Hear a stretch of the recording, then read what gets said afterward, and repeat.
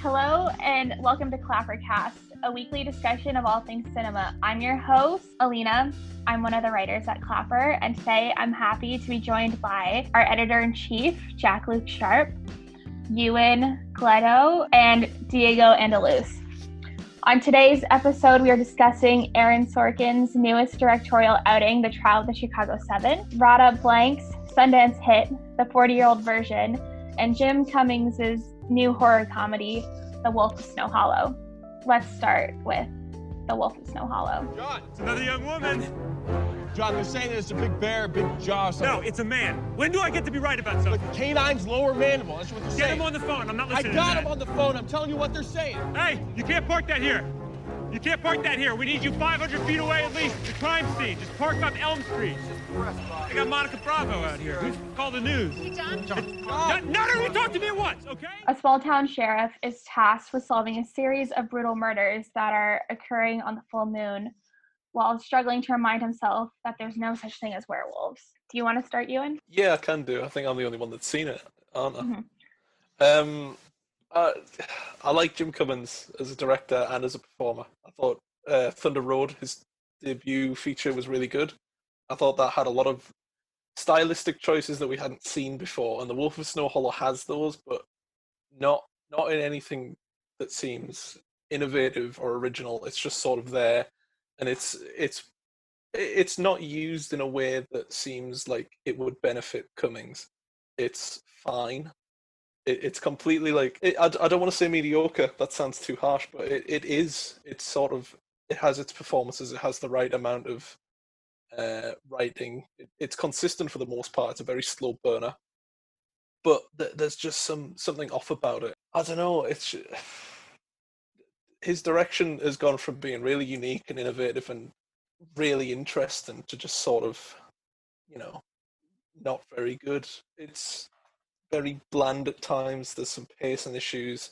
There's some good performances, though. I think Cummings has always been a good performer, and he's in this. And Robert Forster's inclusion's brief but good enough to, be a good performance. But other than that, I think it's surprisingly underwhelming.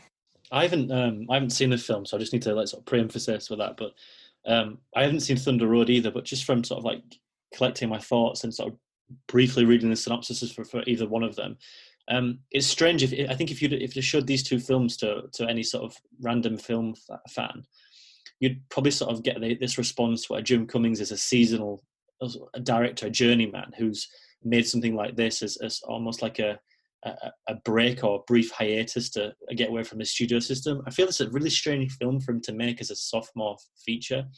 I don't know. I think the Thunder Road, from what I've seen and what I've read, it's a very sort of intimately brooding horror show, like an internal destruction, if you will.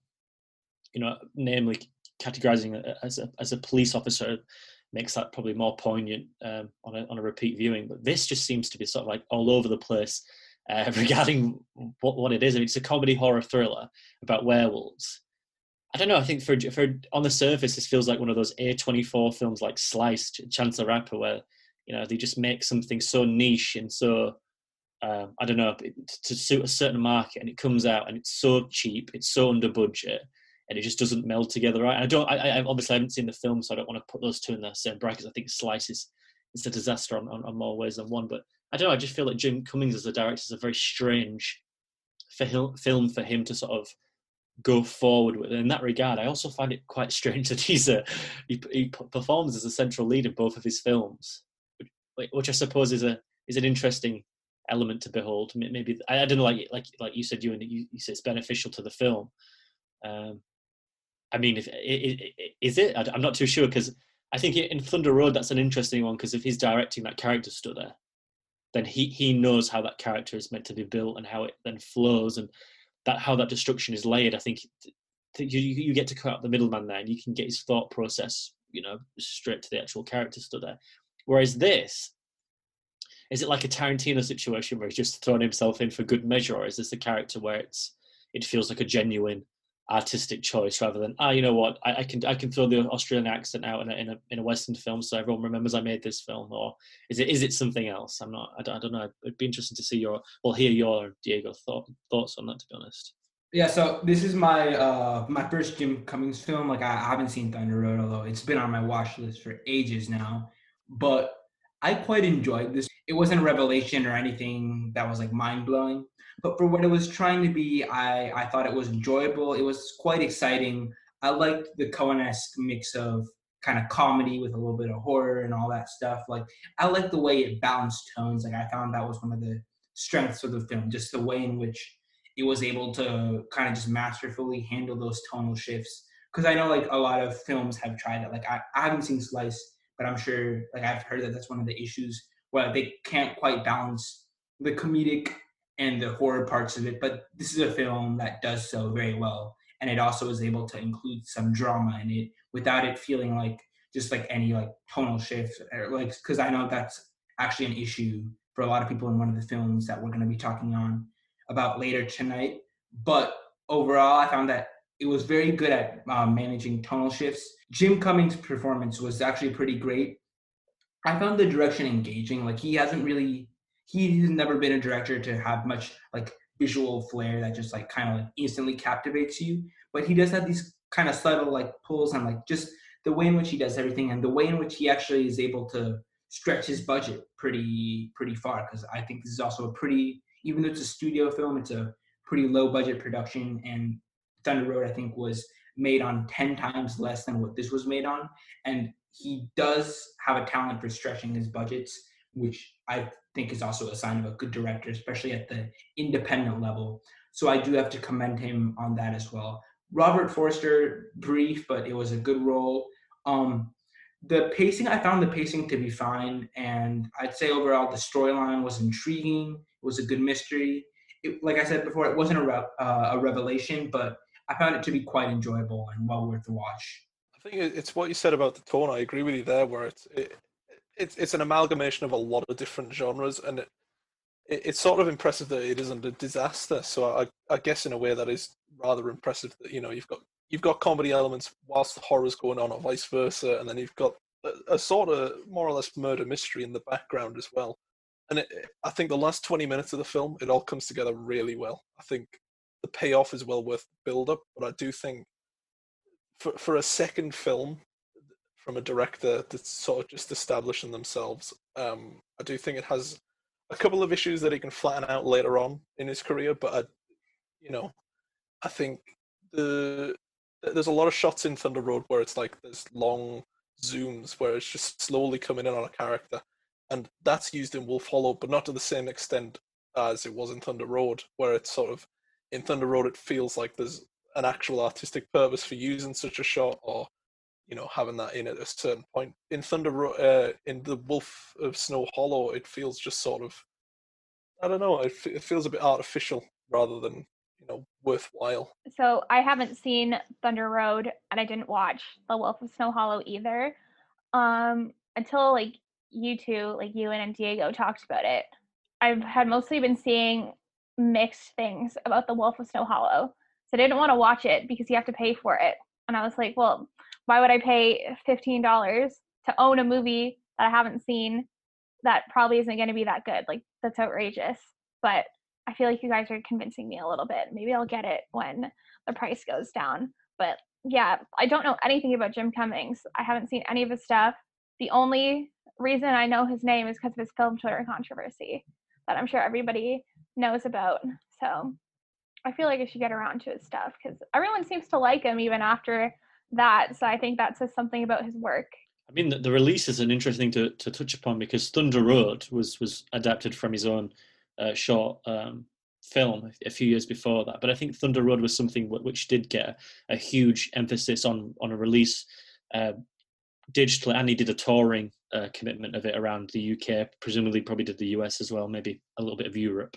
And I think Twitter was one of those things where it manifested a really big pull on him. I think like this Twitter controversy, I think you are right. Like, I think he knows how to play the game. I think following 12,000 film Twitter people and for his release of his film to drum up publicity and then to drop them and then not to follow them back. Or sorry, to not follow them back after those the releases. I mean, fair play. I mean, if that's what you want to do, that's what you want to do. But I think it's interesting when we look at The Wolf of Snow Hollow.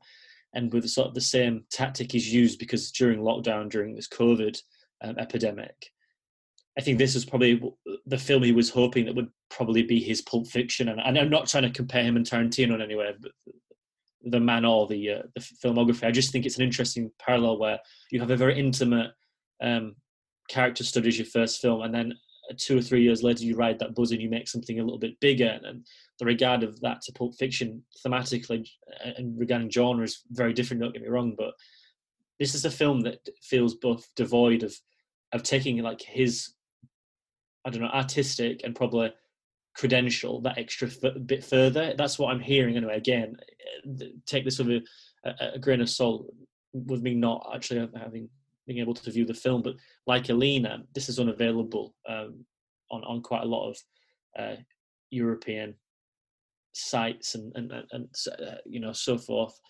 So it's just going to be an interesting one where this drums up publicity, because Cummings now, I mean, he's just one of many on Twitter. He's not this breakout artist anymore.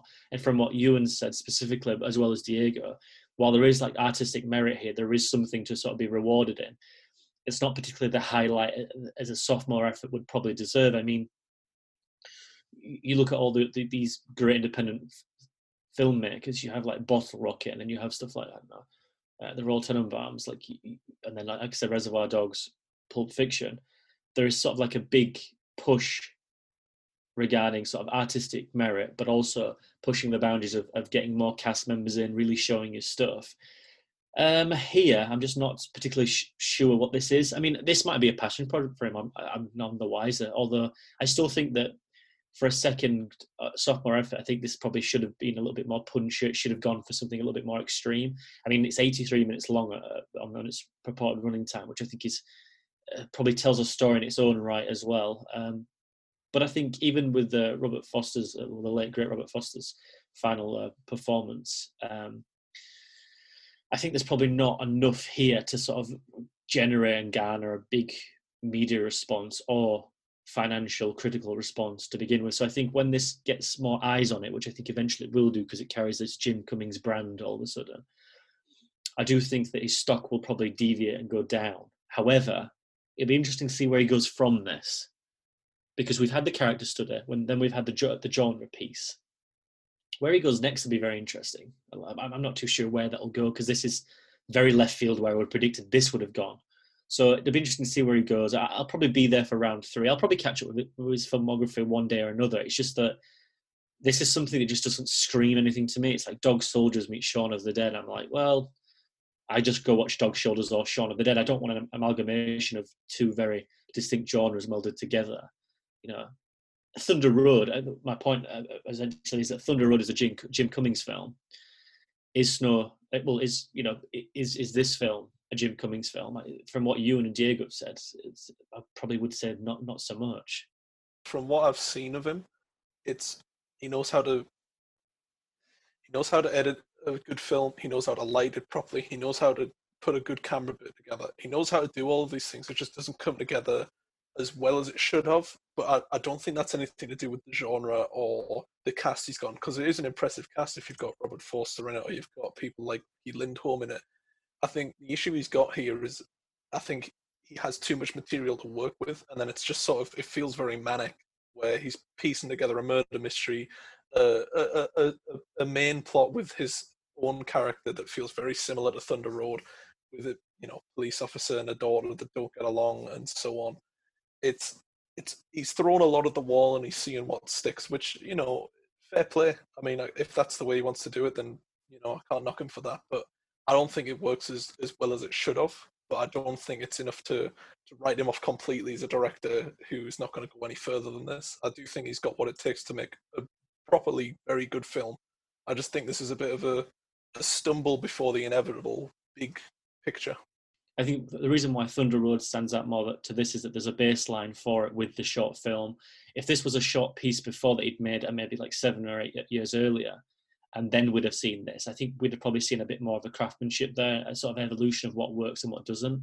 I think with Thunder Road, he struck gold because he had that criteria, had that recipe of knowing what would work in a feature film from having a short film to showcase.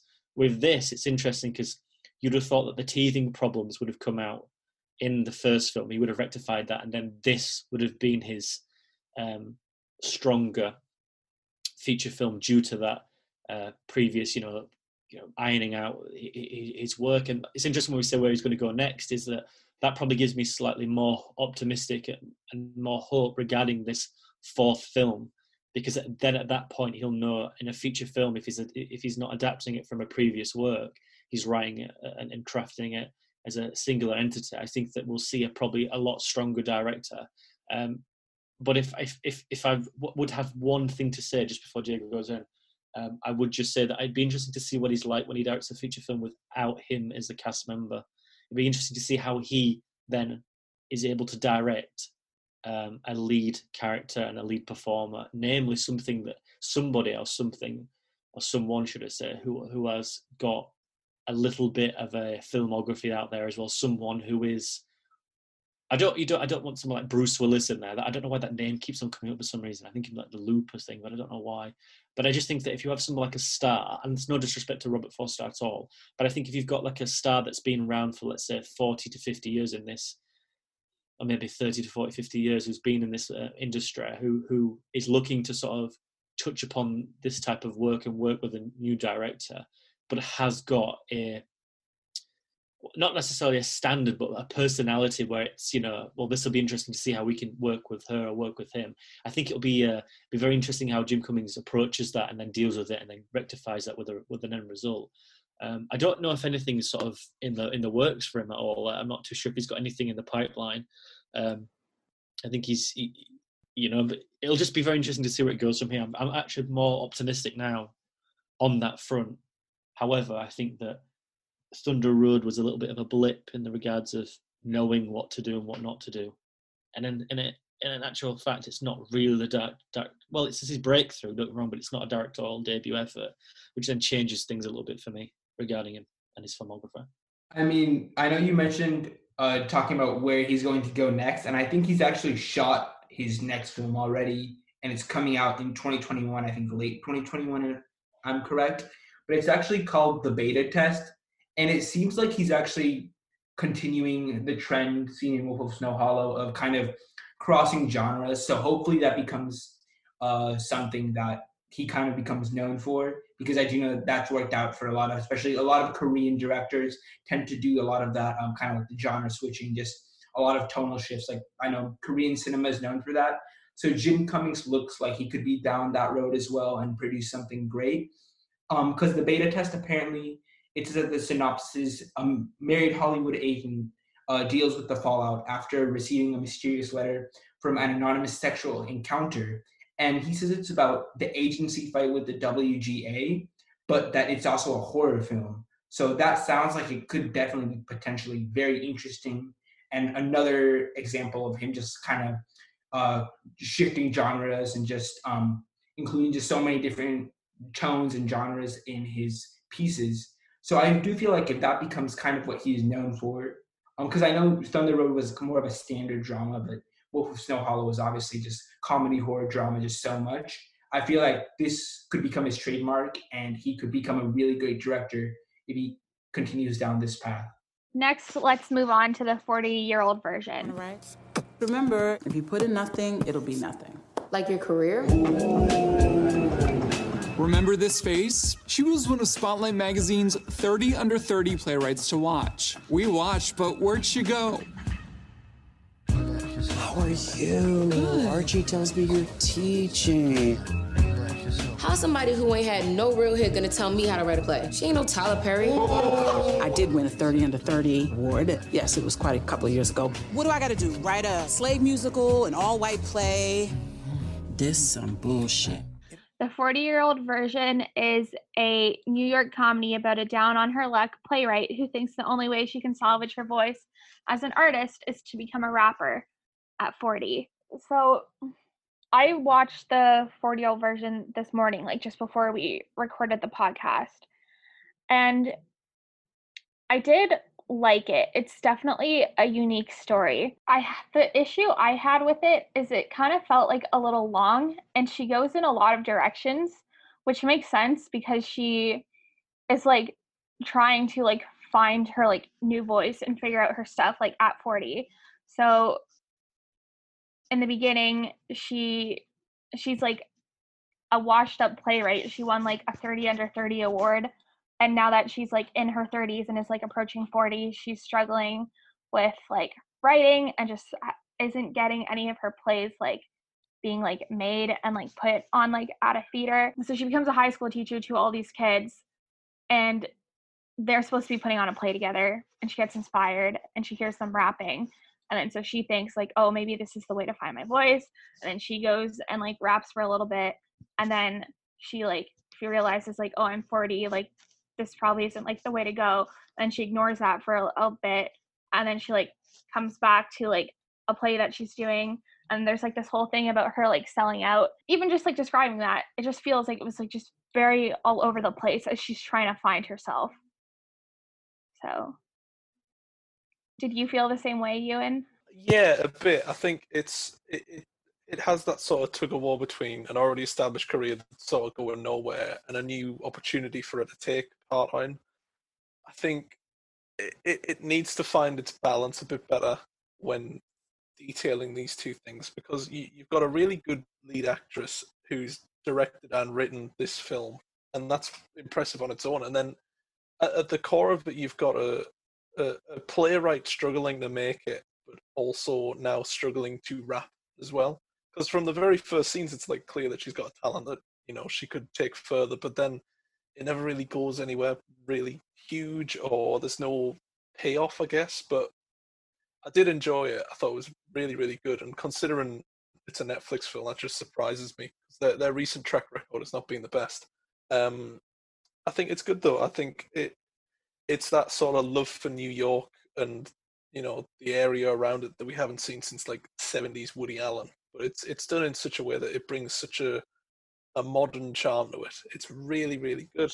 I think it's got a strong lead performance. I think the actual lyrics for the rap that she actually performs pretty good.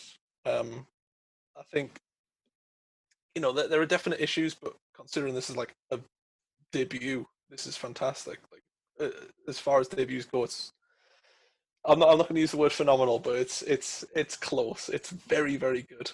I think a lot of it depends on the chemistry and the charm of the lead performer.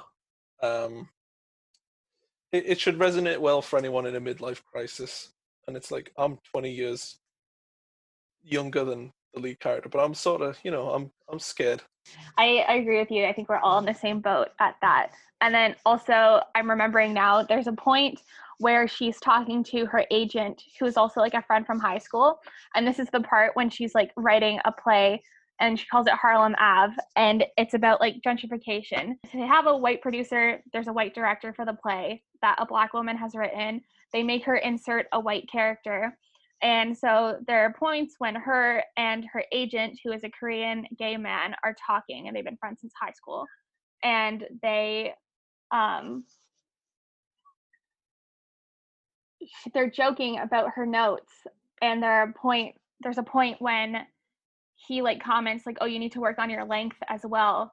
And I think that's like Radha as like the real version, realizing she struggles with like length in her like real life stuff as well. Because this was over 2 hours, and I don't think it needed to be that long. It felt like a piece that would have slotted in comfortably to 90 minutes. I didn't. That extra half hour was sort of spent on just detailing subplots and wrapping those up, and they didn't really need to be there in the first place. But you know, it's nice to have a bit more included, and it was enjoyable nonetheless. But I think, considering how much of its time in this is spent on building up a main character and they're not really giving it any payoff, I think it definitely has some issues around its length, which, you know, is for a debut, I think it's forgivable. I think there's always going to be a few teething problems, but this one has a lot less than I thought it would. Yeah, it's a really strong debut. I'm not sure why it was filmed in black and white. That just sort of went over my head. I felt like it was just included for no reason, but I don't know if you thought any different. I'll just add that as well. I haven't seen this film myself, and as promised, it's not going to become a recurring issue because I have seen the film we're going to talk about last. But I remember watching like a pre-roll for this film. I think it was on Twitter, where the the titular subject character was talking about like the reason why they called this the name of the film, the 40-year-old version, is because you see white people sort of appropriate the black culture, and this is a time now for the film to do it itself and see what sort of the leeway would be. And it's been interesting because not many people, and I've read quite a few reviews on this, haven't mentioned that, where this is a film about a 40-year-old woman reclaiming what she wants to do with her life. It's quite a powerful sort of, I mean, don't get me wrong, that there is all these sort of existential crisis, midlife crisis films, but it's interesting sort of that no one lives in a penthouse in New York who's dating a 14-year-old girl when he's 47. It's nothing like that. It's a film where it's got a very interesting voice where a black woman is reclaiming what she wants to do with her life, subjected to the parables, what are being around her. I think it's a very interesting thing to sort of discuss. The nuance of that must be incredible. So it'll be interesting to see if it works. And from the both of you, I think it's more so than not. But it's just a very interesting sort of what's the word? I would say reclamation, but it's not. It's just an interesting sort of entity to take hold of. It's just interesting when you speak about the Netflix stuff as well. I don't want to shit on Netflix every other week, but I'm going to. I just want to sort of say one thing is when you said the latest batch of Netflix releases, I hope you aren't mentioning Hubie Halloween in that, because if you are, our relationship after time. Maybe oh no, Hubie Halloween was great. Soiled. Yeah, thank you. I'm glad. Yeah, I'm just going to stick up for it. But it's interesting because a few weeks ago, we were talking about the Jamie Foxx sci-fi thing, Power, Project Power, and it was just interesting because in that film there is a character who's played by a young actress, a black actress, and I have to specify that for the reason why we go forward is that in that film she wants to become a rapper.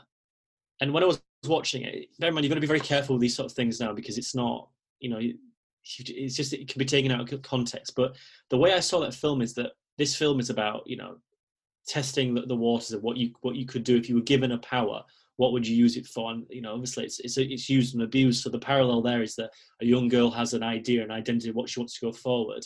But being a young black girl and her then wanting to be a rapper felt redundant and sort of derivative of, because of the colour of her skin. They could have done anything there. And the film never reinforces like the rapping career throughout. I mean, there is a scene where she does in fact, she raps over, it's like a dream sequence, her principal or teacher.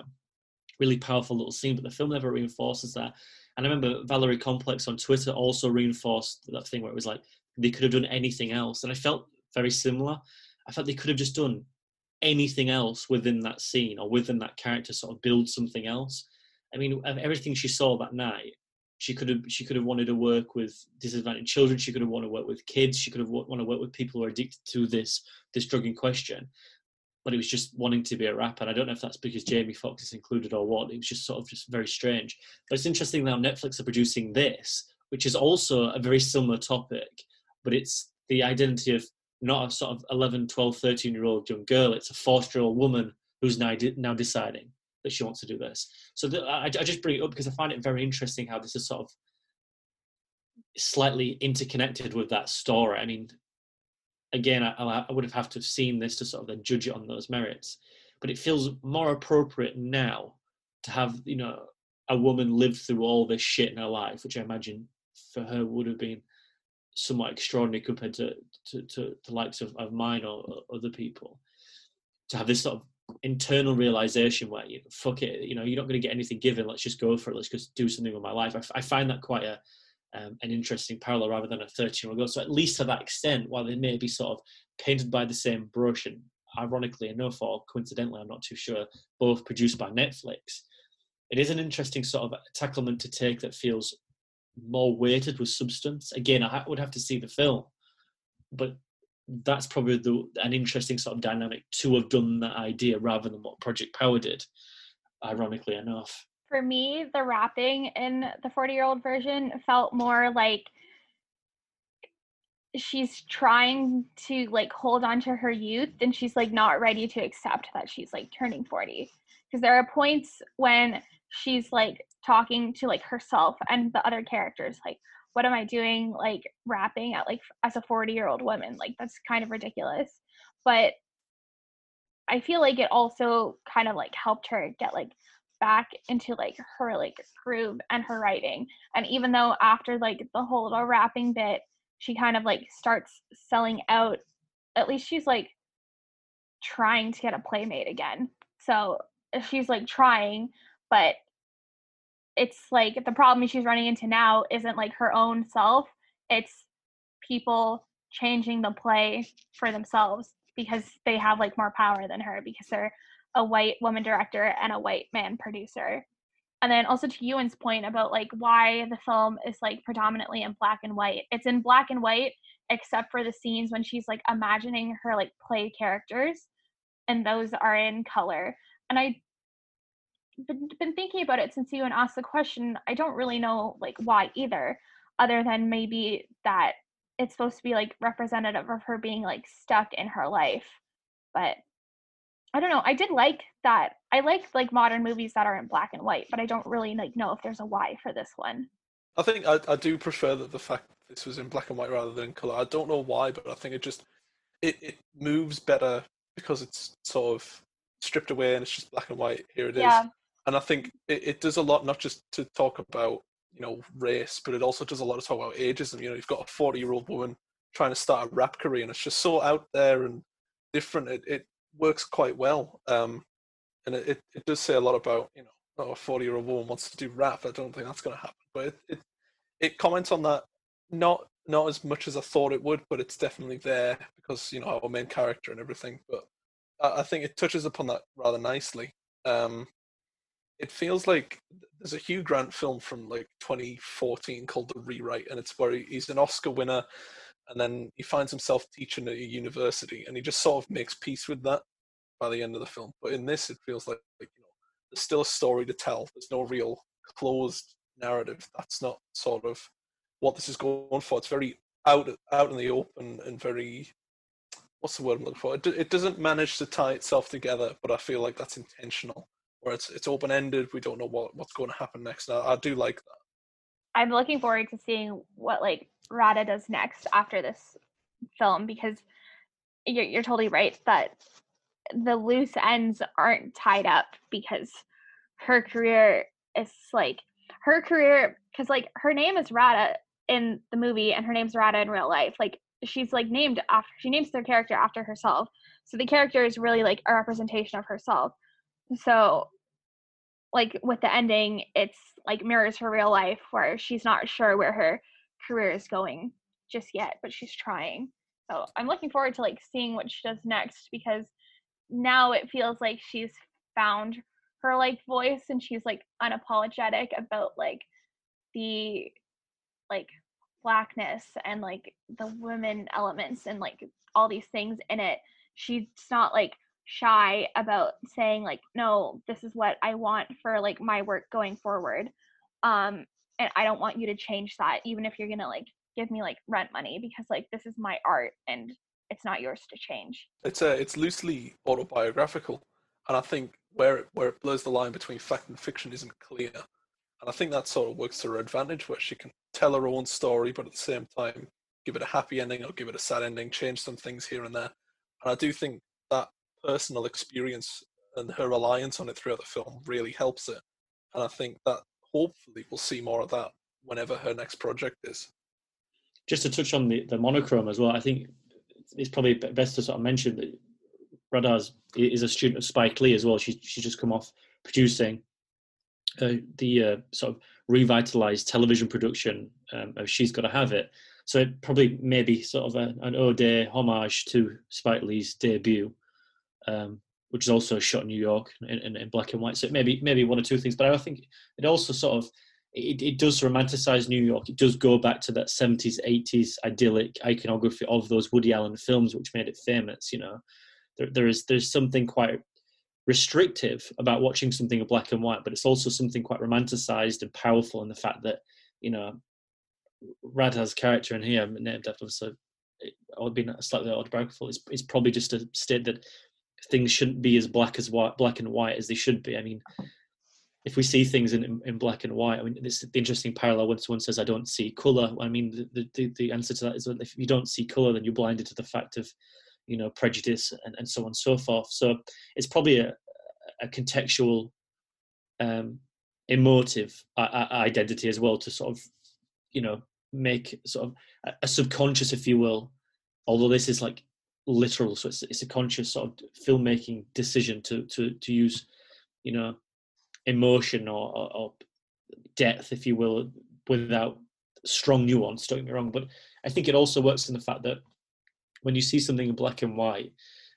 you don't tend to focus on the background, or you don't tend to focus on the iconography as such. You tend to focus on the character. I think that's what works in universal horror films in the 30s. Not that this is in any way connected, but I just think that when you see something in black and white, and the thing is like, well, it's boring. I think it has a life in itself where you watch something in black and white, you are maintained to sort of watch character more so than you would be to watch something in colour. I mean, if you see Fritz Lang's Metropolis, I think there's two versions. There's the original, and then there's the Giorgio, is it Emporio? He does this score for it, and then you've got Queen on it, but it's also filmed in colour, and I think it's the one thing where it just loses that momentum. Where yes, you're watching something with amazing production design, and it's so colourful, but the fact of the matter is that when you watch the original, it still has that emotion, and you don't have that colour there. But you take that monstrosity of a setting like you do in New York, when you just see it as brick and mortar, and then you have a central character who's ultimately, if this is what the film's conveying, I don't know, I haven't seen it, but it would be that she's just one of many people. And then when she has these dream sequences where it's colour, there's an imagination there. There's probably living an idealistic life of what she sees that she wants to do. So it's probably a filmmaking thing, which is probably used quite a lot within this medium. But again, to speak about Jim Cummings, the comparisons, I believe this is a directorial debut. I might be wrong. I know she's quite familiar within the television works, and that's obviously done rather great justice to get a deal with Netflix. It'd be interesting to see how far Netflix take Radha, because this I don't think we'll see another film like this. I think this is one and done. I don't think we'll see like a 10-year, continuation of this story. But I think Netflix sort of need to keep these black voices. They need to be keeping and highlighting, especially a black woman as well. I mean, we spoke about this. We speak about this every week regarding Netflix's sort of identity, and you have the likes of Scorsese on there. You've got Alfonso Cuarón. You've got quite a few giants there with the cinema realm. But Ava DuVernay was on there. With the likes of the documentary she made, but then she went to go work for Disney. So it's interesting if they can keep hold of these minority filmmakers, if you will, and give them a place and an identity of where, go out and make something on this budget. Let's just get it out there and then see what works. I mean, it's a really good industry practice, dependable if they do in fact do it. I mean, when it comes to mind, I can't think of a 40-year-old black woman who is on that length of working with Netflix aside from Ava. But then Ava's not even on there anymore anyway. I mean, she probably will be, but she has her own production company. She's producing this, that, and everywhere, isn't she? So maybe this is like a really good place for Radha to really get stuck in, I don't know. I'm excited. Should be good stuff. I like what you said about the whole like black and white, more highlighting the characters more, because I think the characters are what like really elevate this film. Like Radha's like an excellent character, and I really liked her agent. I forget his name, but he's like the gay Korean man. I thought he was like really, really funny. Every time he was like on screen, I was happy to see him. And then there's also another compelling character, and when she's doing the like rapping bit, he's like a younger man. He's like 26 or something, and he's the one who like makes the beats for the like rap lyrics. And at the beginning, he just like, when he first pops up, he feels like he's just like a random character, but he actually like comes into his own as like the film progresses, because he sees something in like Radha, and when she like stops doing like the rapping thing, he's like trying to chase her and like get her to come back, because he thought she had like a very, very like unique and like interesting like perspective, and he liked working with her. And then her high school students are also like, they're just funny. And like they're recurring throughout the film, and I really liked them too. So she writes very great characters, so that's why I'm looking forward to her next film. Finally, let's talk about the trial of the Chicago 7. Do you have contempt for your government? I'll tell you, Mr. Schultz, it's nothing compared to the contempt my government has for me. We've heard testimony from 27 witnesses under oath that say you hoped for a confrontation with the police, that your plans for the convention were designed specifically to draw the police into a confrontation. Well, if I'd known it was going to be the first wish of mine that came true, I would have aimed a lot higher. It's a yes or no question. When you came to Chicago, were you hoping for a confrontation with the police? I'm concerned you have to think about it. Give me a moment, would you, friend? I've never been on trial for my thoughts before. The story of 7 people on trial stemming from various charges surrounding the uprising at the 1968 Democratic National Convention in Chicago, Illinois. Jack, take it away. Where to start with this? I'm still slowly comprehending and diluting this film in my head, so I do apologize if this is sort of sporadic and hyperbolic. But when this was initially announced and Netflix had dropped it, then it wasn't going to go, and then it was going to go, and then they started stacking this cast up with the likes of Eddie Redmayne, drawing Sacha Baron Cohen. It really did sort of have a little life in its own. It was this massive ensemble cast, written, directed by Aaron Sorkin. That's a huge thing now, which I'll touch upon in a minute because I think that's probably one of its issues. However, it had everything stacked against it. It is coming around at the time where festivals, the circuit starts to really start to beat up, and then you have the Academy Awards regardless in the next few months, or early next year, should I say.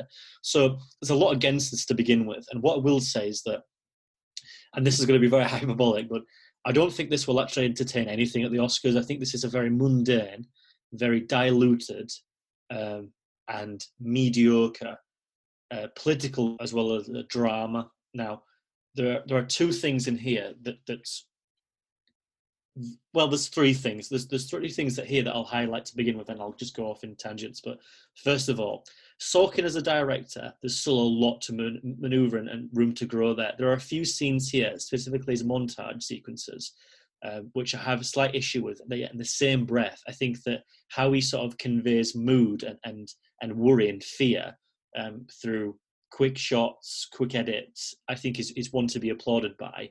His use of montage, I find in the first, and I know we'll probably have a conversation about this, but I think his montage in the opening with the assassinations, with the song playing throughout, I think that's a really missed opportunity. And I think, unfortunately, inadvertently, it comes off quite tone deaf. I don't want to sort of bring this person into this conversation because I think it's not slightly appropriate, also contextually. But if you look at the work of Zack Snyder, what he crafts very well is that he will open his film with an oxymoronic relationship between image and sound. So you'll get like a very well-known cover or a song that will brood a mood, and then you have the imagery there, which both of them will always be connected to each other in one way or another. But at least then you have this sensibility of what you know you're going in for. Ironically enough, that works here, but not in the way that Sorkin wants, because what happens is that you have assassinations of mass leaders here. There's 3 political assassinations. Well, actually, all of them are political assassinations, but you have 3 politicians. You have the likes of Martin Luther King, whose assassination is shown, albeit briefly, and they're just consecutively showed continuously. But the film never wants to reinforce that throughout its identity. It's just here, and it's like a brief prologue, if you will, to like, this is what happened, this is what happened, this is what we're fighting for. But in actual fact, I just don't think the film reinforces that these, well, 7, but technically 8, and that's also something I need to touch upon, is that they didn't seem to be fighting for that cause. And I don't know if that's because predominantly it's a white cast where it goes on that white savior avenue. I'm not too sure about that, but the first sequence really sort of took a lot of time for this film to build against for me. So again, I'm just against the grain continuously until a certain point. The second part of it is the performances. Where I'm going to sort of be appreciative of it, I think there's quite a few issues here. However, Jeremy Strong is playing a character that's going to get memed to fuck, if pardon my French. And there's going to be something there about him getting a cult status in his little cult he's already got on film Twitter. But it's a performance that just feels like monotone and flat. It's so one note. And I think everything throughout is also the same. There's one opportunity for this film where Abby Hoffman and Tom Hayden, played by Sacha Baron Cohen and Eddie Redmayne, have this confrontation in this house. And it was the first time where I felt like Venom. I felt they were fighting for something. It felt real. It felt like these two were fighting from two different ideologies on the and the same tree. They were just different branches. That came 25 minutes before the film ended. This film's 130 minutes long. As a writing standpoint, which I'm going to touch upon as the last thing, it's just not good enough. And that's the irony of this piece. But the performances in itself, Jeremy Strong, quite good. Eddie Redmayne can't get out of second gear. It's the same thing from the first moment he's on screen to the last. Alex Sharp has nothing to do, not related, by the way, although I will sort of look for him with a more kindred spirit, knowing that he's a namesake of mine, but which is ironically enough a factor in the film as well with the Hoffman. Mark Rylance is pretty good here. He doesn't really have a lot to do, but he has like this striking dominance. Frank Langella is amazing. I always like seeing Frank Langella in a film. If it's not The Ninth Gate, which we can't talk about because someone directed it who no one likes, appropriately so. But he's always a character actor who puts something so powerful, like, I don't know, he just questions morality with his voice. It's a really impacting performance, and he's playing this archetype judge that we've seen now multiple times. So he's got really nothing to do. I mean, at that point, Yahya, for me, I think he is going to be one to watch. He has been since Watchmen. He has sprinkles throughout his filmography before that. The one I'm waiting for is The Matrix 4. As a fanboy, to watch the Wachowskis make something is one thing, but knowing they're going back to the well to make Matrix 4 generally it makes me sort of stay up at night not being able to sleep with excitement. But he is an actor who just takes even the most mundane of screenplays and characters to just make something out of it. He has a lot of courtroom sequences here where it's quite repetitive, contextually so. That's not any detriment to Sorkin's screenplay at all, but it's very detriment to sort of really being able to focus on that character. Again, there's one sequence in a prison where there's a meeting with him and Matt Rylance, which was very impacting.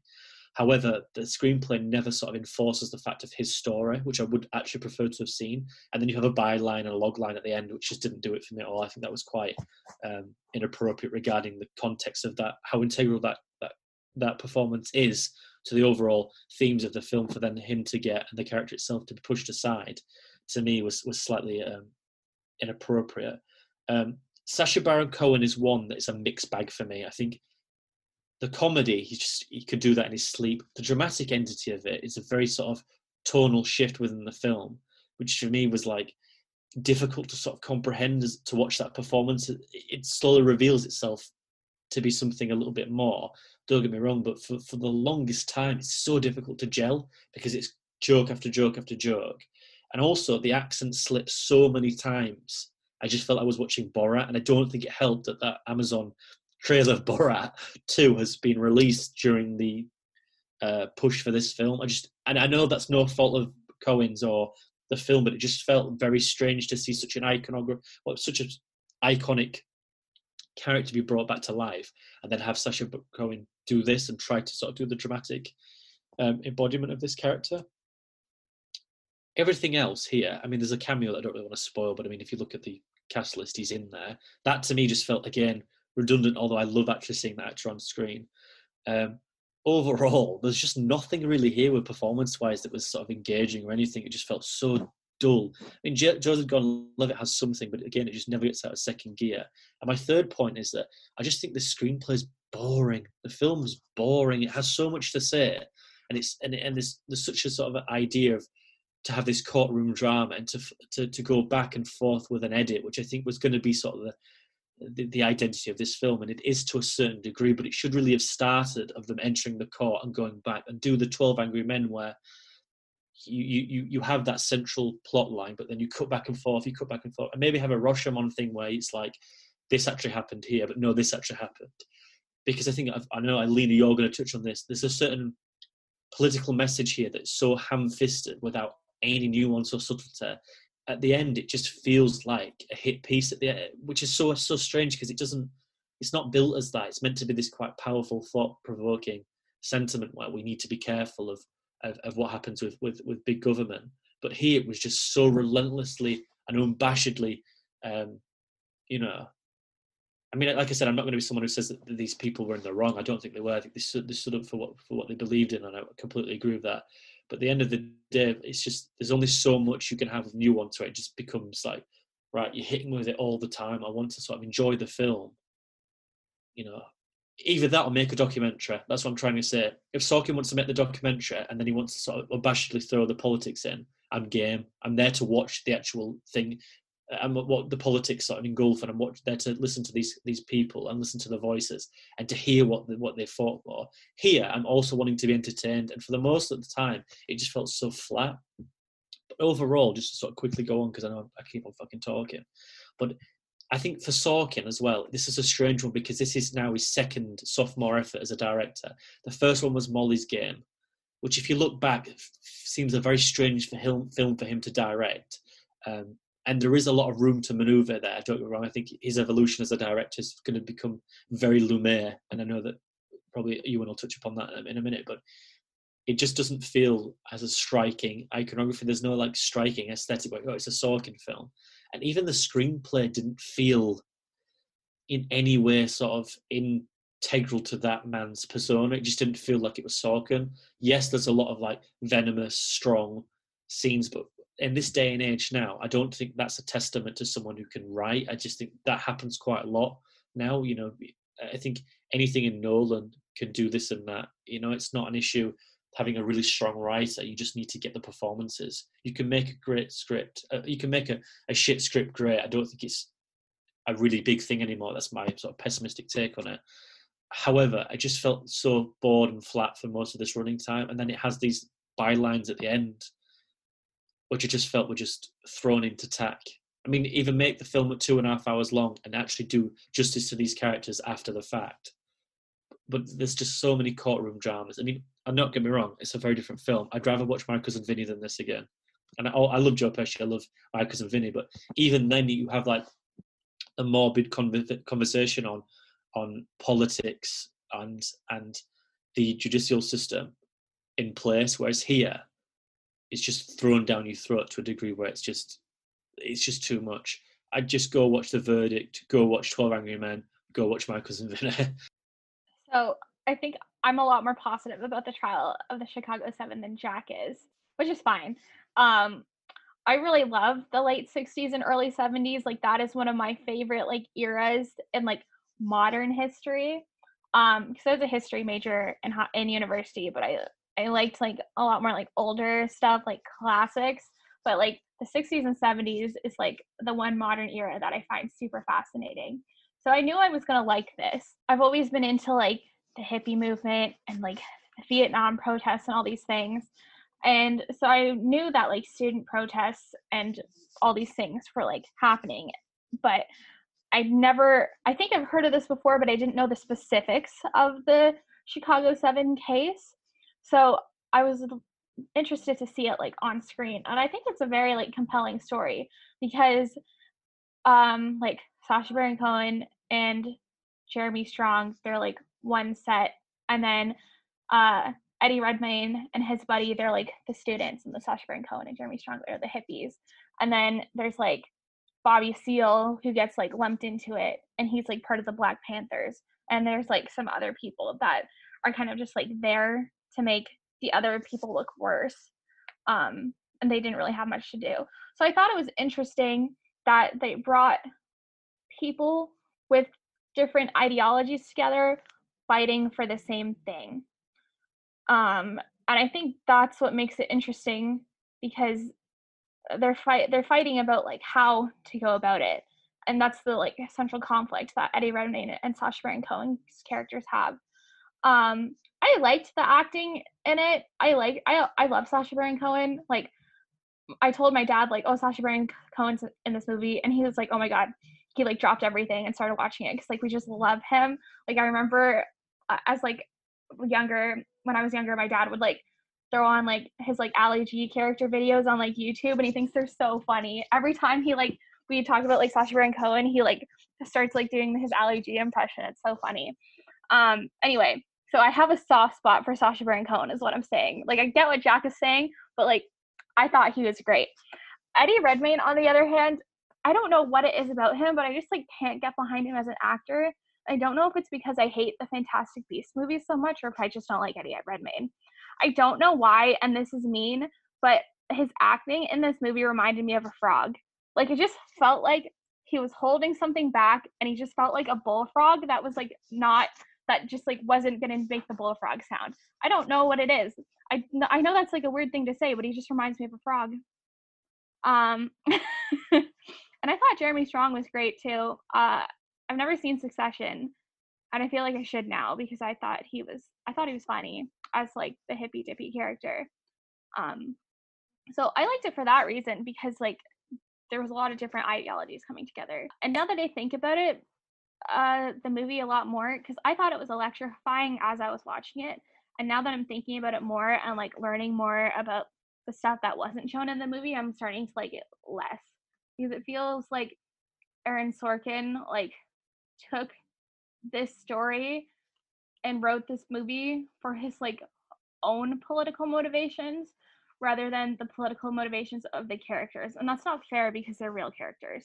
Like, these are real people, and these are like actually like a fight they did, and you're co-opting like their words and like their story and their persona for your own like political ambitions or like whatever.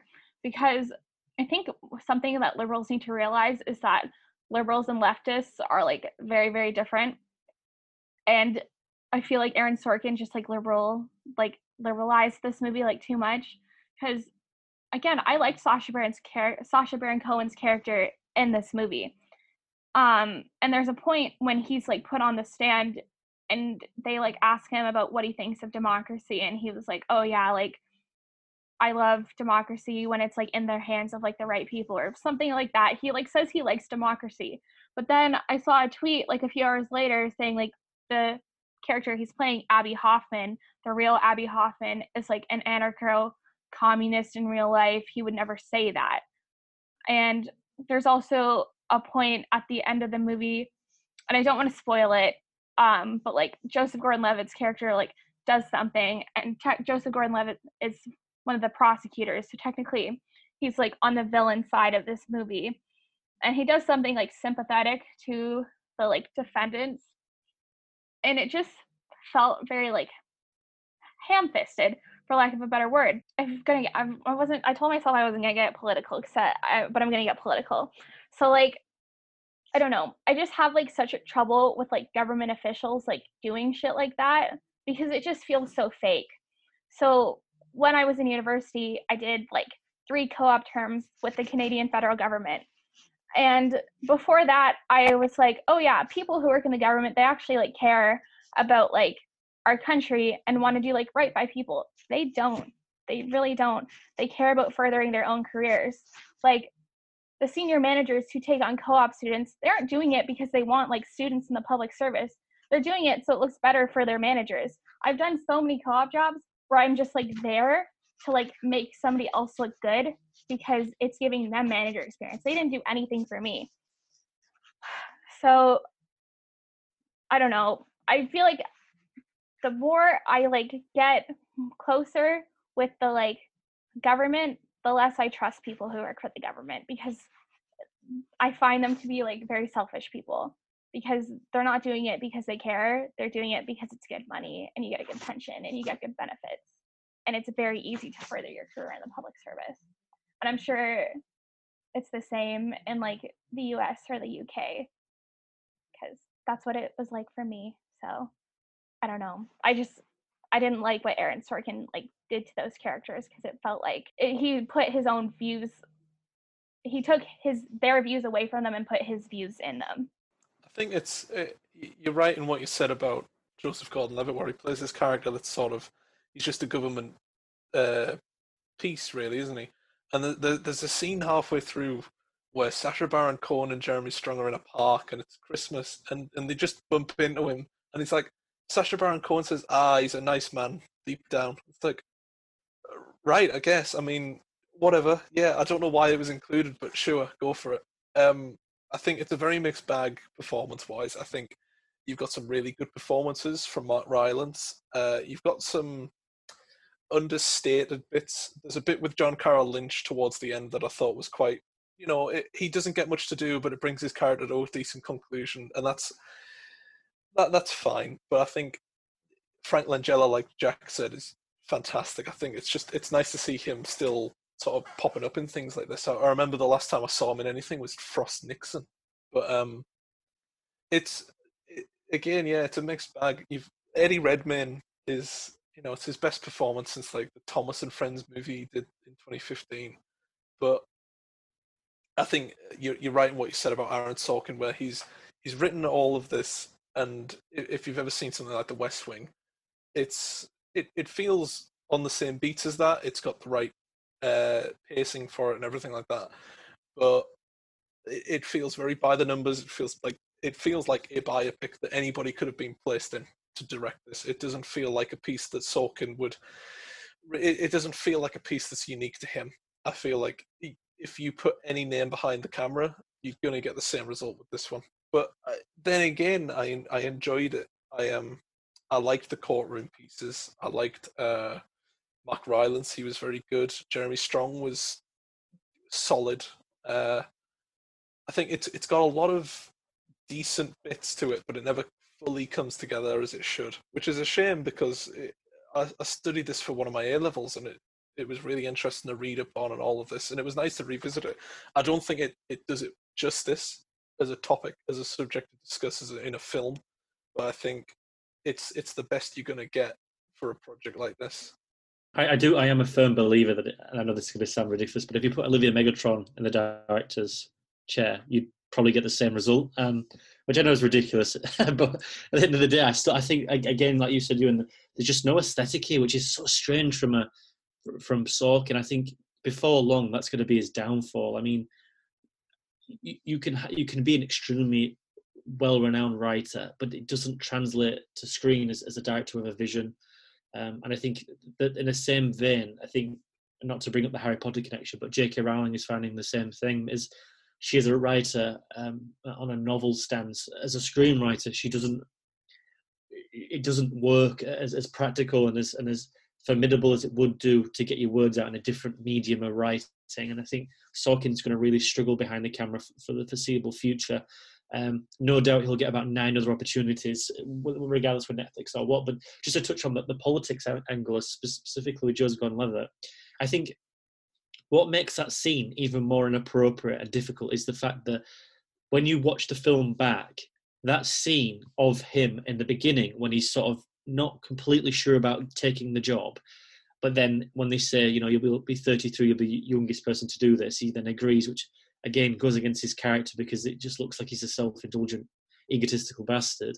And then the scene in question that Ewan said about in the park, we all know they're just there so Sorkin can be like, not everyone's a bastard, not everyone on that side, not everyone who's a Nixon supporter, administrators, they're not all bastards. But unfortunately, at the end of the day, it's if you're in that group of people, don't not be expected to get painted by the same brush. Unfortunately, if you hang around with people who have those beliefs, it's difficult not to sort of be painted with that same brush. And Sorkin is clearly just there reinforcing the fact of not all people are on the wrong side of history. But at the end of the day, I mean, this is a film about 7 people, 8 if you count Yaya's character, where it's they were subjected to a predetermined, premeditated indictment on the process of their thoughts. I mean, it's just when you talk about the right side of history, in those regards, I don't think you can make a multifaceted, layered thing. I mean, you either are or you aren't. Again, there are parameters there to dictate depending on your situation, but I just don't think the film affords Joseph Gordon-Levitt's character to have that nuance, to then work that within himself, and then at the end, it feels natural to him understand it's like, we're not doing the right thing here. I mean, there is a scene where a character is bound and gagged, and it's an incredibly difficult scene to witness, and how nobody seems to give a shit. And then until he then comes forward and says something, he's like, look, this is not right. And then, obviously the characters then are afforded a little bit of more depth. But that scene in question was like, I wonder if that is actuality there, or if that's not him rewriting history. I'd like to sort of read up and read that, because if that's true, then I think more more power to Aaron Sorkin. If it isn't, and he's done that for filmmaking merit, that's when it becomes very murky waters, like Alina's talking about. That's the point there where you unfortunately you're not able to do that. I think that's a very ethical grey line. But just regarding the politics and stuff, I mean, I just think that at this moment in time, people are engulfed with politics on whatever angle.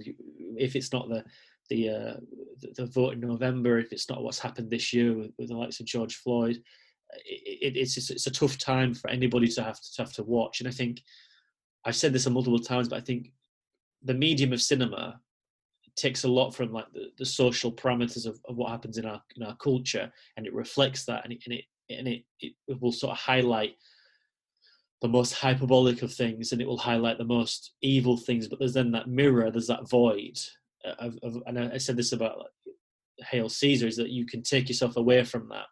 When that's happening outside your door and it's happening on your TV screen live, it's a very different world to comprehend. That cinema can't really do justice to it. And again, it's one of those things where this should have really been a documentary. It should have had all that emotion and really sort of powered through in this time to be the political piece it wants to be. Because at the moment, it doesn't feel like propaganda. Well, it does, but it just doesn't feel like it has that weight to be like, take a stand.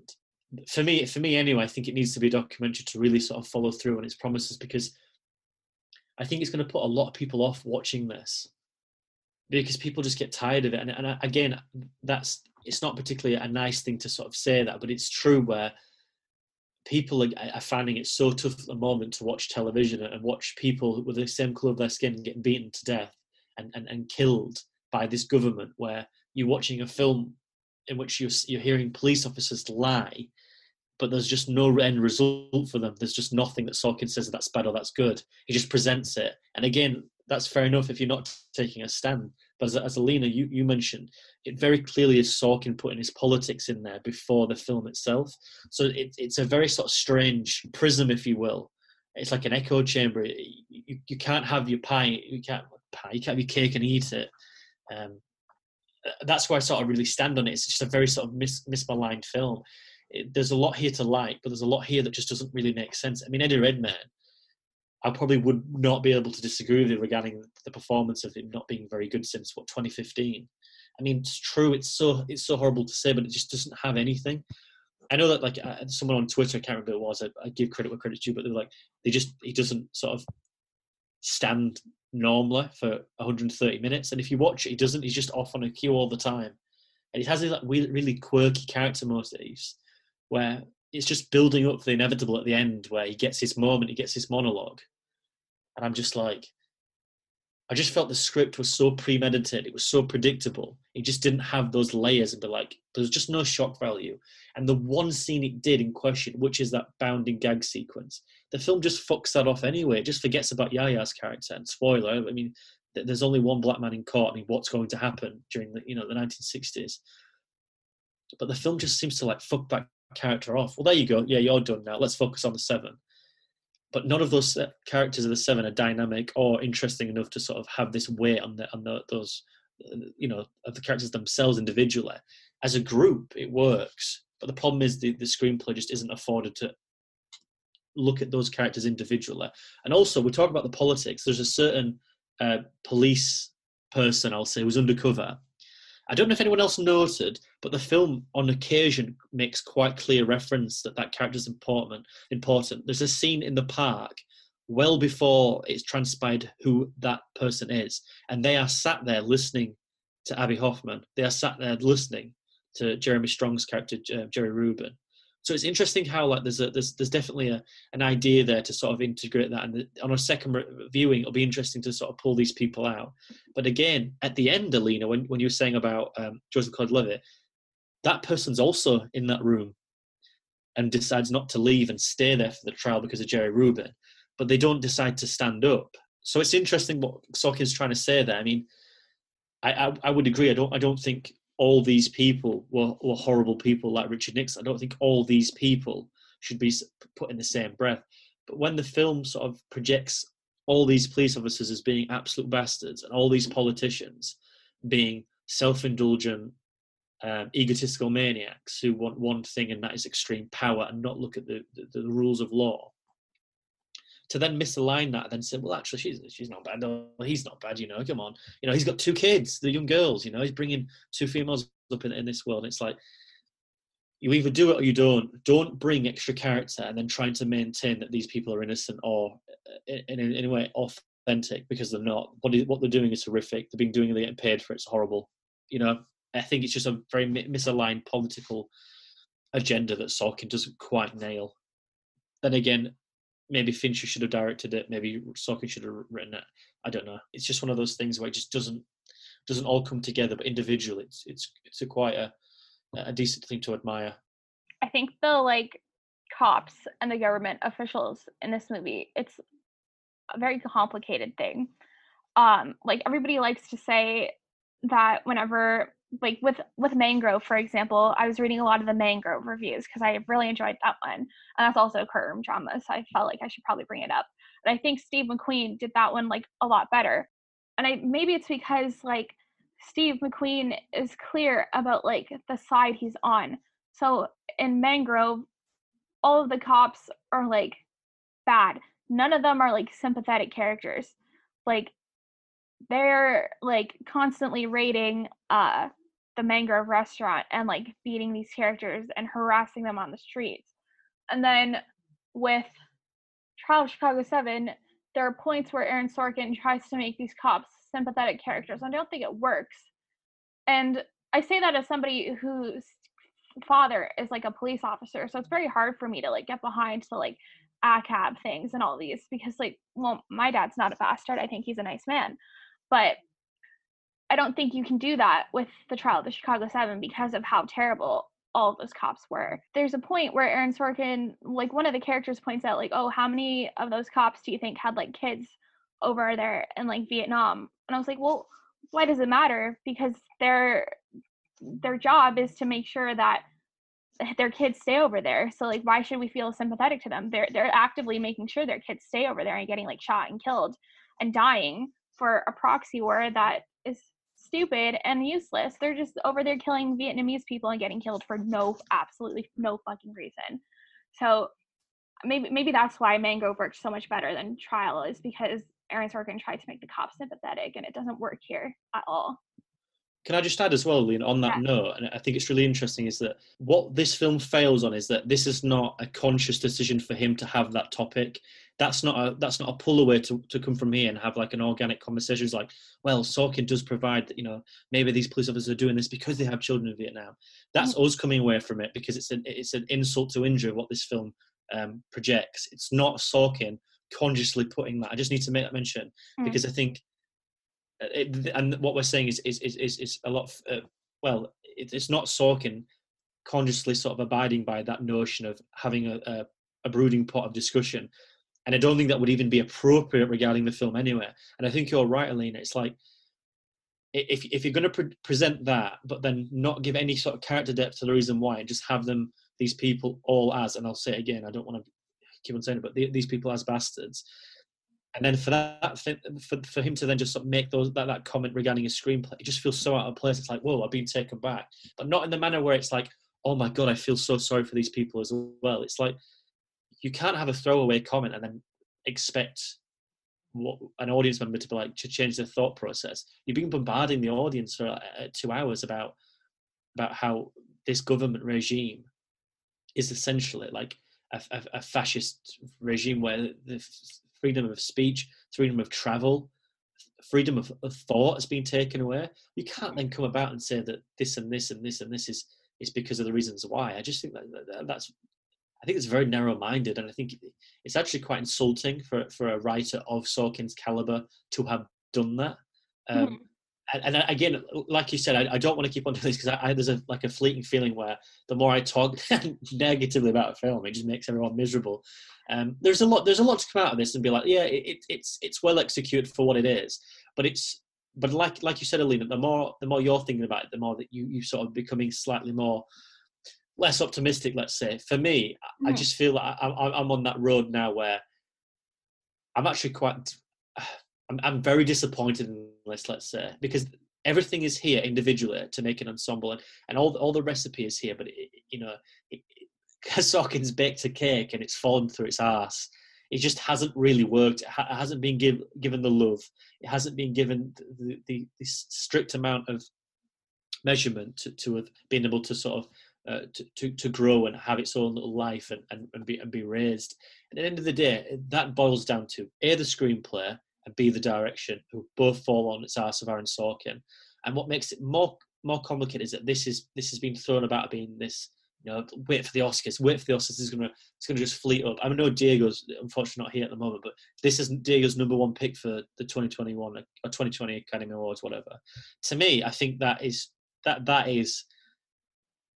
I'll be on the fucking moon before this wins an Academy Award in the realm of acting. I really do. I just don't think this is I think Mank will probably take it, and I think Netflix will push Mank before all else because they need that after Roma. But I just don't think this is something that will. If it gets nominated, there'll be 2 nominations. It'll be Frank Langella, won't it? It just will be because of his stature, because of his legacy. It'll also probably be Jeremy Strong, maybe Baron Cohen, and then maybe Rylance as a support. But I don't think any of them are deserving of that Academy Award, considering we haven't had a particularly good year this year for obvious reasons. But I also don't think that there's a lot here regarding a screenplay that gives them that credentials to be given that platform. I will be very surprised who actually gets nominated. If any of this is nominated, I will be fucking shocked. That being said, this is the same Academy that gave Rami Malek an Academy Award, and it gave sound design stuff. So again, it's difficult to sort of be hyperbolic and make assured statements, but I will just say this. This is not the film that needs to be applauded in this time. I think during this time about freedom of speech and about, I think, again, not to drive, I think One Night in Miami is a similar film that falls foul to the same issues that this does. But I think a film that's been out for 5 years now, which is I'm Not Your Negro, I think that is a film that has to be applauded now, that has to be seen. That will do far more politically and socially than this ever would. Because at the end of the day, this is a piece of entertainment. And it is. At the end of the day, it is. It's about 6 fucking not Oscar Academy Award winners or whatever it has. It has these action stars, it has these franchise stars in a courtroom talking about, monologues. It's meant to be entertaining, it is. I think a documentary, I keep on saying this, but I think a documentary needed to really be forceful with this. To take this subject matter and run a mile with it and be like, this is what happened. And I think you could probably have like a ESPN 2020 9-hour TV show about this, and I think that's probably what is just and just deserved here, because there's a lot of backstory that just isn't abided by, and ultimately it's a film that really falls foul of not being able to choose the right subplots, the right character narratives, so on and so forth, and the list just keeps on growing and growing, and at the end of the day it just reinforces the fact that this just isn't good enough for a Sorkin film, or is this much sort of anticipated Oscar film. I would go watch that documentary, or just go and read a book about this. I think you probably have more nuance there. But there's definitely a lot more out there that does a service to Black Panthers, to Black voices, to freedom of speech, freedom of travel, the politics of the 50s and the 60s and the 70s. That documentary is something above all else compared to this. I can genuinely, it's like what you said about the Oscars, I can genuinely see this not only getting nominated for it, but winning screenplay. I really can. Because it has those moments in the court case, especially towards the end, where the jury's not in the room. Mark Rylance is shouting and Frank Langella's shouting back. It's those moments that they really like, and it's going to be one of those things that, if anything, it'll get nominated. And I think it honestly, maybe if Mank hadn't released this year, then I think it could have gotten Best Picture nominations as well. I think it's one of those films. Regardless of what we think of it, I think this is just sort of an Academy Oscar baity movie. That's what it feels like. It's got all the right performances and all the set pieces for it, and it's ripe for the taking, more or less, in regard to the Oscars. I can see it picking up a few come awards season. I agree with you. I don't think it's a Green Book situation, because that's an entity in all of itself. But I do think that it's very.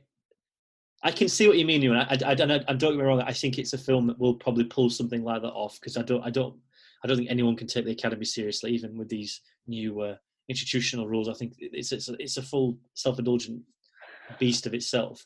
But I just think that I don't want to speak on Mank because we haven't seen it, but I just think it just fucking screams Academy Award entity, doesn't it? And that's the problem with it, is that when something screams that it is or it isn't, I know that's easy to say, it's like, well, that's a silly thing, but what I mean by it is that it will either ride that all the way to the end and pick everything up, or it'll die of death the day of the month of November of October when it comes out. So it'll be either one of those two beasts. I don't know if it's technically too early to release this. I mean, it's going to have to go through 5 months of, well, 3.5 months of official voting. And Netflix are going to drum up the release of this against Mank, which is Fincher, Gary Oldman. I don't know. I mean, if I was in the office now at Netflix, I think that is a question and an answer for all the ages here, because this voting now, and I know this is, I think Roma was probably a dead set, and it's, you know, with what happened there, don't get me wrong, but I think this is the pinnacle now, the turning point of when Netflix can succeed with an Oscar. And I think Best Picture, for these two to be pushed, it may be a bit too much for Netflix. I mean, don't get me wrong, it's good to have, you know, two birds, one stone. You know, there's a higher chance of you getting it, but I think they'll want to put all of their sizable market campaign in one of them. And I think, regardless of what this is, it'll be Mank because of Fincher. That being said, Sorkin's he's not a shadow of what the Academy Awards think of someone at that quality. So there's definitely sort of an idea, but I could just think if it's either going to be or not, that Netflix will clean up with this and Mank, or either of them won't probably see the light of day. I know that's a very strange comment, but that's sort of how I feel on Netflix at the moment. I think Trial of Chicago 7 I think it'll go like decently far in the Oscars race, because as I was watching it, like I did enjoy it as I was watching it, like I said, but a thought that kept popping into my head is, oh, this seems like a movie that my parents would like. And my parents are like in their 50s, like they're not old, but it feels like a lot of the movies that like win the Academy Awards are like, these are things your parents would like. Like I remember we film Twitter was upset about Bohemian Rhapsody, but my parents, they loved Bohemian Rhapsody because they loved seeing Freddie Mercury. They loved Freddie Mercury. They loved seeing Rami Malek on screen. Like that was amazing for them. It's probably the same thing as like all the Academy Award voter people and whatever. Like same thing with like this.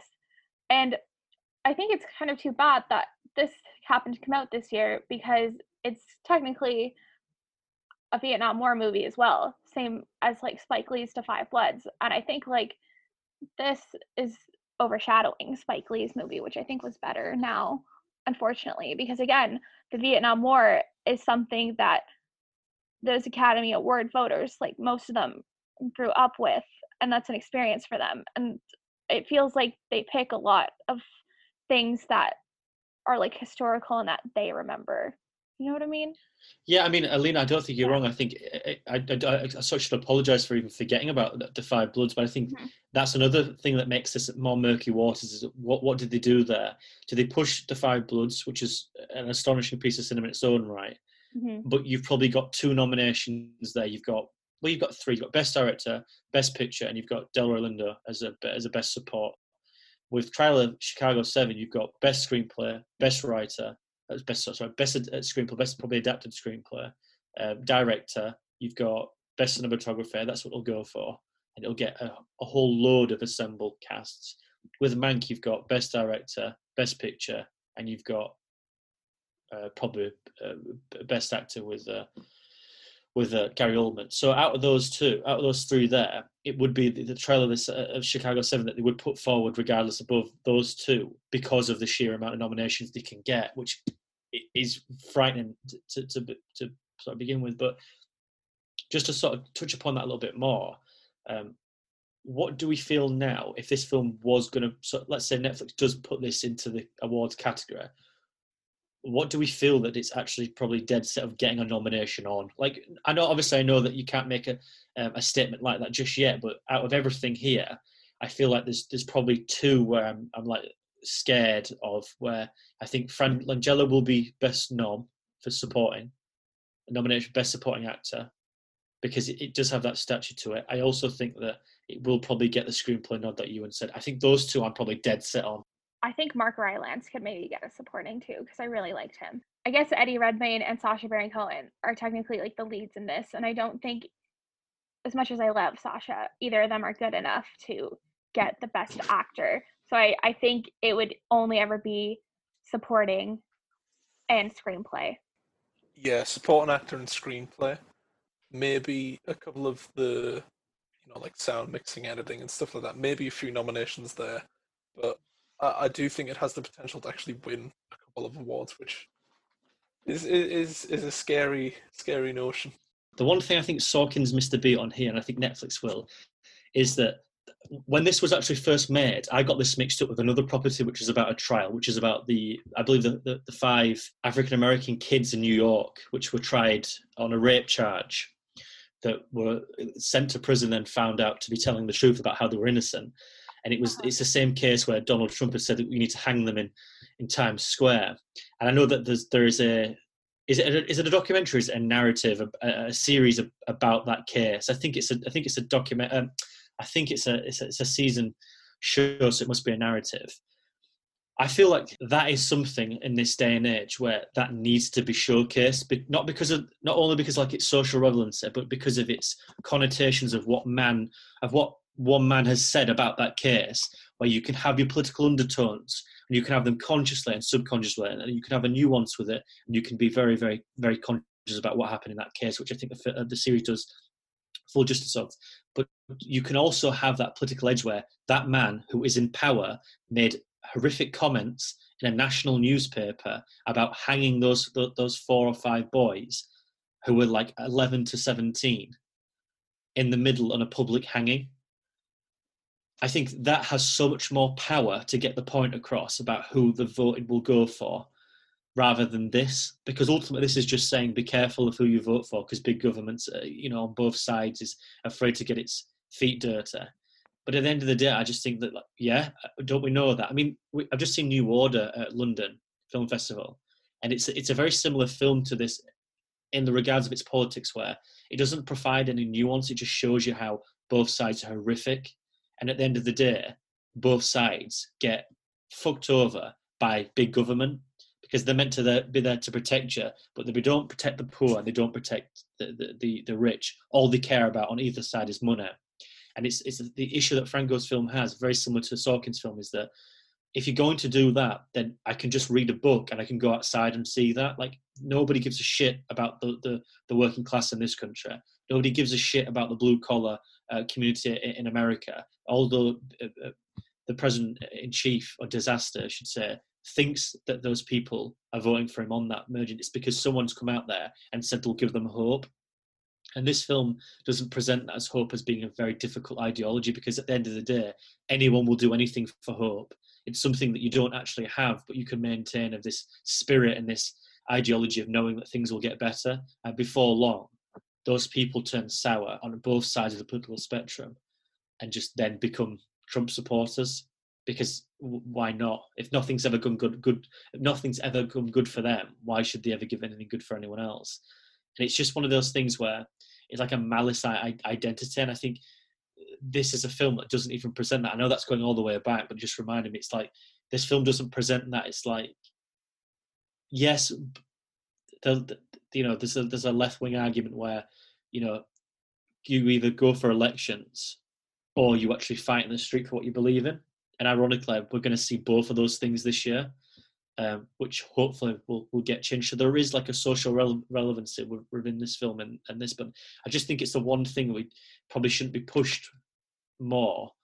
And I think the documentary about those 5 boys, I think that needs to be something be put out to the world a little bit stronger than this does, because at the end of the day, we all know the tragedy of governments and how they aren't here to protect us. But it's not about that at this day and age now, because I think everyone to a certain degree can understand that's reality. The issue that provided here is that it's the other, that we've got a high identity now of nationalism, both in the US, both in the UK. And what happens with that is that you look at the other as the opposing figure of, you're taking where I live, which is so much further from the truth regarding immigration. But these people saw they automatically presumed the stereotype that these 4 boys or 5 boys, I do apologise for getting it wrong, had raped this young woman in this Central Park. Central Park 5 is, that's why I got mixed up with Trials 7, and how on every national newspaper it was just a condemnation of these 4 boys, or 5 boys should I say, but the presumption of innocence against because they were black. It's simple as that. Like my sister's seen it, and she says that in the show they're not even provided lawyers or legislation when they're actually interviewed, and one of them just breaks because there's a 14-year-old boy who wants to go back home to his mum and dad. And you've got that identity now where you've got someone in charge who's got relevance with that. And I know I'm repeating myself here, but just indulge me. Is that you can have a political message there, and then you can have you can have an activist piece. This might have a political message, but it's not the activist piece it thinks it is. And I think it's quite soft in that regard. And I know I keep on saying that, but I just think that I'm more disappointed as time goes by, because this had a real charge and a real, it could have had a fucking exclamation mark, and then the day just has a full stop. And I just don't think if you're going to make an activist or political film now, you either have to go full end with it. I mean, it's the issue that House of Cards had, is that House of Cards, regardless of what that piece of shit did, is that it couldn't continue in our social construct because things in actuality were emerging and being replicated in fiction. And the issue with that, like I said earlier, is that cinema is this medium where you can get lost in the unbelievable. You can have a film like The Joker happen, and you can take over that social commentary if you need to, and you can understand it. We can delegate it. We can look at incel culture. But when you've got someone who's going into a cinema and shooting up people who is wearing that costume, that's where the lines blur. And it's an issue where, again, it goes back to the old argument of is film and video games influential on youth. I don't really think that's appropriate here, but I just think that on that topic, the other side of that conversation is that you need to sort of go either full in with it now or not, sort of just test the waters.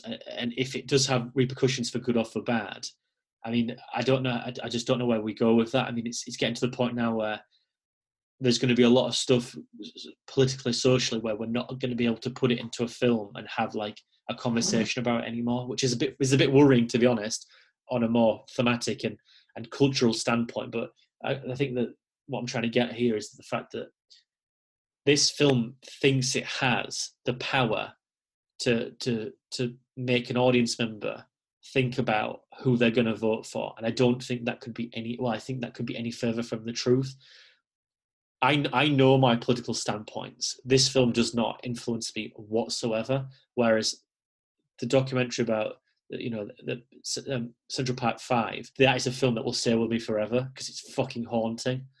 This is just none the wiser. It's a bit of entertainment shit I can watch on a Sunday with my mum and dad, and it'll get nominated for an Oscars. That's all it is at the end of the day. And I think it's such a subpar entertainment. The more I think about it, the more I just get pissed off. On that heavy note, to round out Clappercast, we like to end on some of our latest film or TV recommendations. Ewan, do you want to start? Yeah, I reviewed this for Clapper actually, and it's only just came on Amazon Prime. So I thought it's called Never Be Done, the Richard Glenlett story. It's a documentary about a comedian from Canada called Richard Lett, and it's his story of addiction. It's almost haphazardly accidental in how it documents his sort of rise and fall and second coming, and it is amazing. It's probably the strongest documentary of the year, and it's on Amazon Prime now. So what it does to talk about addiction is better than anything I have seen in film, and I think it's really important as a documentary, not just because it involves a subject that is likable, but also because of the commentary around it, and it breaks a few taboos about how we talk about addiction, and it's incredible. It really, really is great. I'll go. So I watched The Love Witch the other day, and I've been trying to watch like more spooky movies this month because I don't really watch much horror. So I'm trying to, it's October. People watch horror in October. On this one, it wasn't really scary, but it was definitely like a Halloween movie. I really loved it. It came out in 2016, but it feels like something that came out in the 1960s because it's like a homage to that era. And it's about this girl who becomes a witch after her like husband leaves her. And then so she's just like trying to fall in love and like have a nice husband, but her like witch spells and whatever keep just going wrong, and she keeps like accidentally killing all these men. I just thought it was so freaking funny. There's a lot of nudity, there's a lot of violence. I thought it was really fun. It seems like one of those movies that you either love it or you hate it, but I loved it.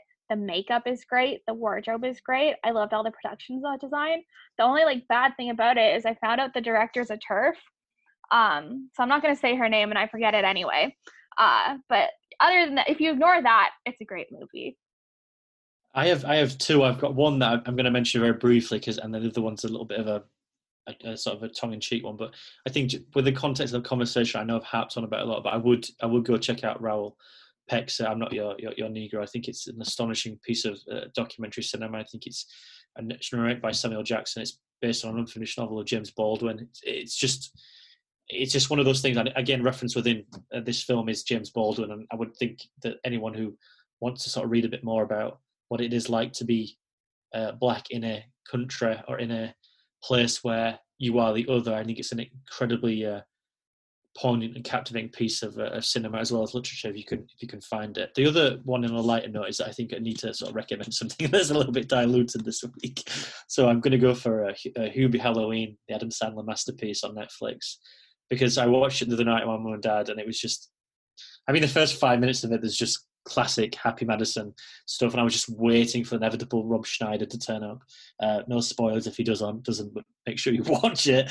And just a nice little gratifying piece of knowing that Adam Sandler's just there to make no higher end budgeted artistic merit, and it's just something someone can watch and still sort of enjoy the ideas presented and not come away and be frustrated anywhere, which I think is probably such a credit to him as a producer, writer, actor, that he makes cinema where probably, you know, there's just no highbrow humor in it whatsoever. And I think it's quite indulging to watch on the odd occasion. I think Netflix has been quite murky, and I think Sandy Wexler is an absolute fucking atrocity to mankind. But I think, you know, the Do-Over and Hubie Halloween, there's something of merit there.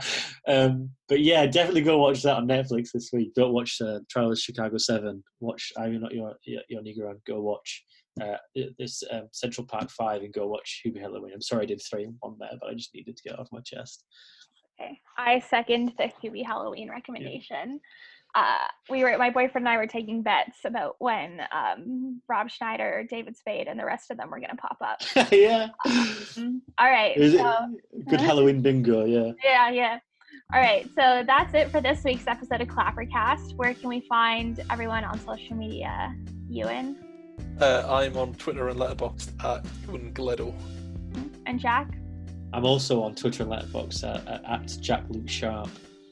And I, Alina, am also on all those platforms, and it's just my name again, Alina Faltz. You can find all the latest releases of film and television reviewed at www.clapperltd.co.uk, and find our social links on Clapper at Facebook and at Clapper Ltd on Twitter. We also have a Letterboxd that is at Clapper Ltd, and we're starting up our Instagram soon, so keep your eyes out for all of that. Make sure to rate, subscribe, and follow us to be notified when the next episode of Clappercast comes out. Thank you all for listening, and we will be back next week to discuss all things cinema. Bye. To celebrate our 1-year anniversary over at Clapper, we have commissioned over a dozen horror clothing designs ranging from Midsommar, Hereditary, Get Out, Raw, and classic characters, new and old, that can be found on Bonfire. You can find a link in the description below. Thank you for listening.